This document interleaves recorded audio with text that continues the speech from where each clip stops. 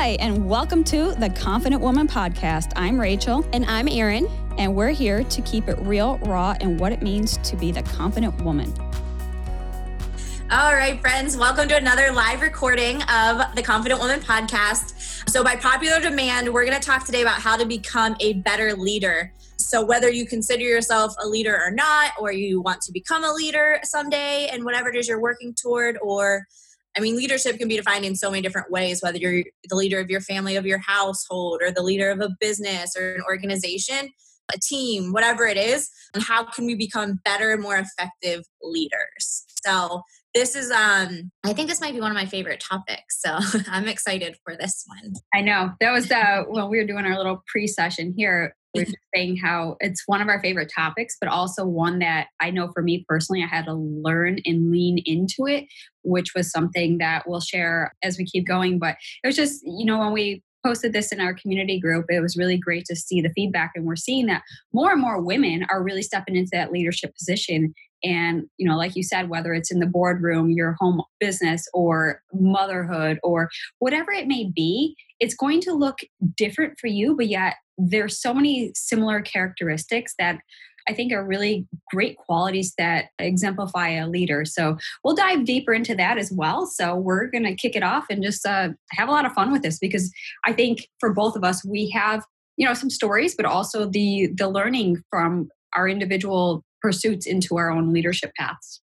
Right. And so I think as a leader, some people get confused what that means, or if they even consider themselves a leader. But by definition, to be a leader, all it takes is just one person that's following you. So it doesn't matter if it's 1 or 10, 150 or 1,000 people right now, starts with one. And I think the biggest thing to realize about becoming a leader and growing in your leadership abilities is that you're a student of it at all times, and it continues. It doesn't ever end. I was told early on that in order to be a really good leader, you have to first be a really good follower. So you got to find those people that you look up to as leaders and dissect what do they do that inspires you to move the way you move, or encourage you to do the things that you do, or empowers you to step up in your own space. What are those leaders you're looking to doing? Because there's a bunch of different leadership styles, but I think that the core of leadership remains the same. That ability to be able to effectively communicate the end goal, the vision, to be able to delegate tasks and empower others to step into other roles, to be able to have empathy, connect with the people that are following, right? Instead of having that dictator kind of approach, right? Where I know everything, just do what I say. I think leaders are just very good at doing what they need to do anyways, and that leading by example. So, we'll talk about all those different characteristics, but I think it's just really important to know it doesn't matter how big of a team you're leading. In order for that influence of yours to grow, it's a day-by-day learning every single day, growing yourself as well, so that you become that more confident person that people want to follow, or you become the right kind of person that people want to follow, and you attract people that are following in your direction. 100%. And that was actually the kind of tangent that I was going to go off of as well. So I remember when I started my personal development pursuit, and at one point, one of my mentors at the time had said, well, you're a leader. And I immediately was put my guard up, and I was like, no, I'm not. And I said all the things that I'm not a leader because of X, Y, and Z. And these were a lot of my limiting beliefs and just past excuses and stories and stuff that I would tell myself. And of course, when you're speaking that into existence, you're finding proof to validate what you believe. And then when I started peeling back the layers on my pursuit of, personal growth and discovery, I realized that leadership really is about leading you. So what you do and how you develop yourself, that actually attracts, and that becomes your compass to help navigate and lead others as well. And so throughout this pursuit, I realized it wasn't just about trying to lead and managing a herd of whatever it is. That's not the person that you're necessarily looking to become. It's really about leading yourself and having that self-discipline and being structured in who you are. Because again, a leader has those qualities, and in pursuit of you becoming a better person, that is the leadership skills that are required to help lead other people as well. So for me, I think personally, if I've been there, then I can help lead people through it. But if I haven't gone through something, it's really hard to lead somebody through something that I don't know. And I think that's like that fear factor of uncertainty. It's like, where are we going if you don't know where you've come from?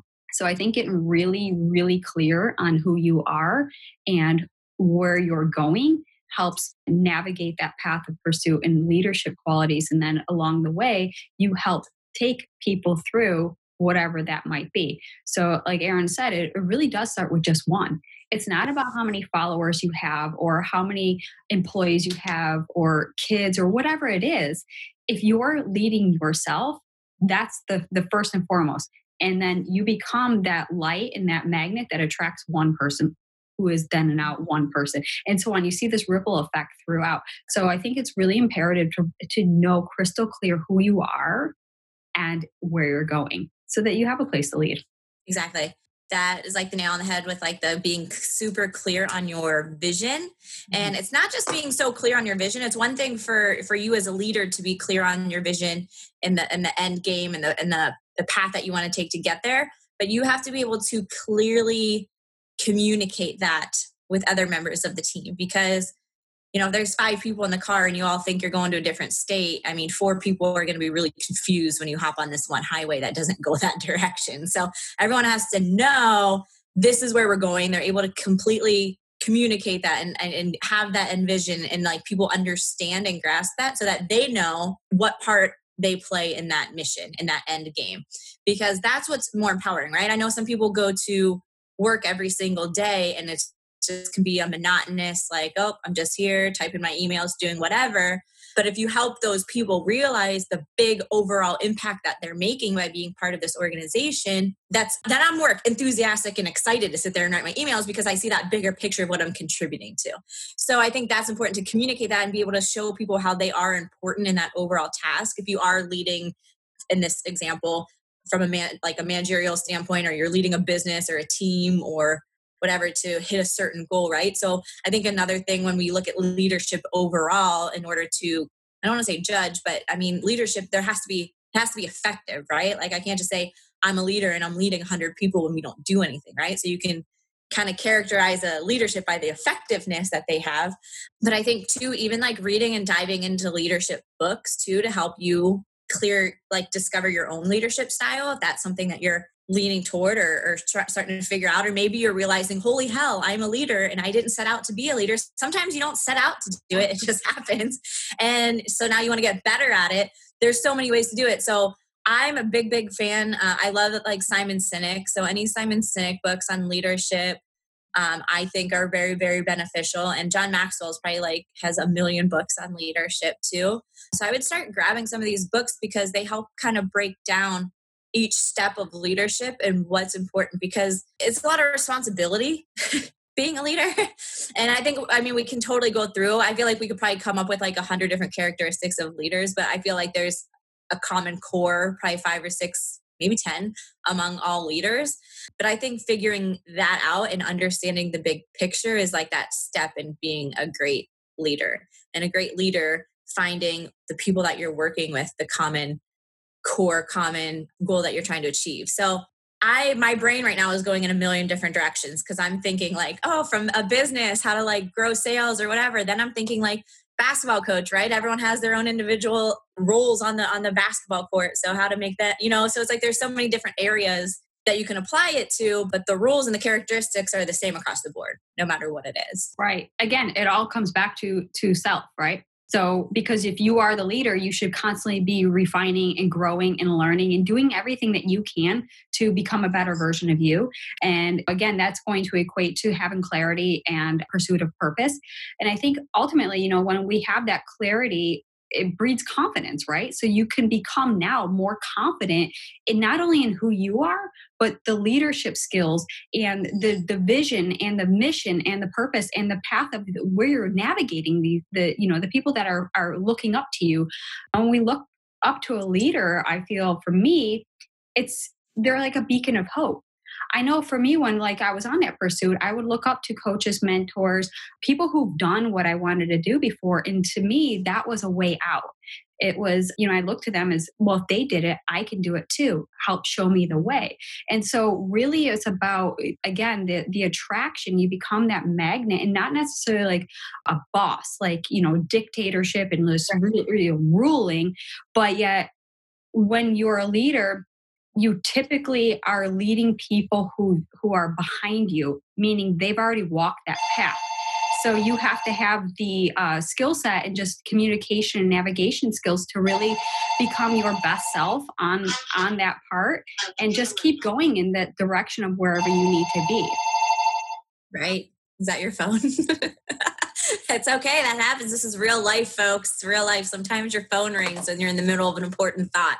But no, I think what you're saying too, all that leadership, knowing yourself, growing yourself, because as a leader, like the biggest thing about being a leader is that one of the first things I learned early on was you're in a fishbowl constantly. People are watching you and they're looking for reasons to either follow you or to not follow you. So you got to always be making sure you're making the best decisions. And that doesn't mean you have to be perfect, right? We all make mistakes and maybe make poor decisions. But I think a key part of a leader is when you do make a poor decision that you own up to it and you're transparent and you're open and honest and transparent with people. And I think that goes such a long way with the people that you're working with as well. And a big thing with leaders that you notice, if you ever like notice, you watch like post game, you talk like see like the athletes that they're talking to or coaches, anything like that, and you watch these kind of things. To me, it always stood out that a lot of leaders, like they end up taking more blame, that more than their share of the blame when things go wrong, and they take less of the credit that they deserve when things go right. So it's not about you, it's about the entire team and making people believe and know that they're part of something big, no matter what their role is, whether you're the quarterback or the kicker. You're both really damn important to that team in order to achieve the end goal. So whatever it is, so whether you're a CEO or you're the person that's stuffing envelopes right now, all are important to contributing to that end game, right? And that end goal. And we all have to start somewhere. So I think things like leaders notice the hard work that you do. So whether you're stuffing envelopes right now and you want to grow into a leader, I don't even know if they do that anymore. That has to be a job, I'm sure. But just an example that popped in my head. But as you grow, I mean, I feel like as a leader, like people, they do the best work that they possibly can, no matter what it is. I mean, I can't take credit for this. My cousin Jake, he's younger than me. We were talking about stuff, and I was talking to him about some different businesses, and he said, I don't care what it is. If I'm doing it, it's going to be the best. He's like, if my job's to clean a toilet, it'll be the shiniest seat you ever sat your ass on, right? So it's like, no matter what your job is, that you're doing it to the best of your ability, because that's, again, what we keep going back to. That's building your confidence, and you have a pride in what you do, and you know if your name's attached to it, that it means something. And so you go and you work hard. And those are just, I think that's just a natural thing about leaders, is that they're going to do the best they can at everything.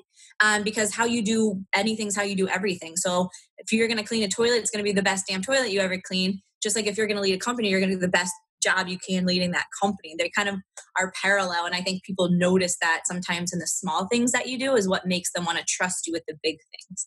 Right. And one thing that really stood out, again, from my own pursuit is, like, I forget which mentor or where it came from, but it was one thing that really stuck out. And they said, you lead with a servant's heart. And I said, well, what exactly does that mean? And they said, kind of piggybacking off of what you had said about, whether you're scrubbing the toilets or you're on the front line, whatever it might be, the point is that you're of service. You do that task, that job, whatever is assigned to you, with such vigor that you know that your part is just as important as the next person. And even though it might sound like a bottom level job, but yet if you're looking at a company, that's what people see when they come in. Like, for example, if it was, I had to scrub toilets at McDonald's, at a a throughway McDonald's, let alone, it's like you walk in and there's just like hundreds of stalls. Not the kind of job, but it was something that, when I look back on it, it's like, as much as I hated it, I understood now the importance of it, because that is an impression on the mark of the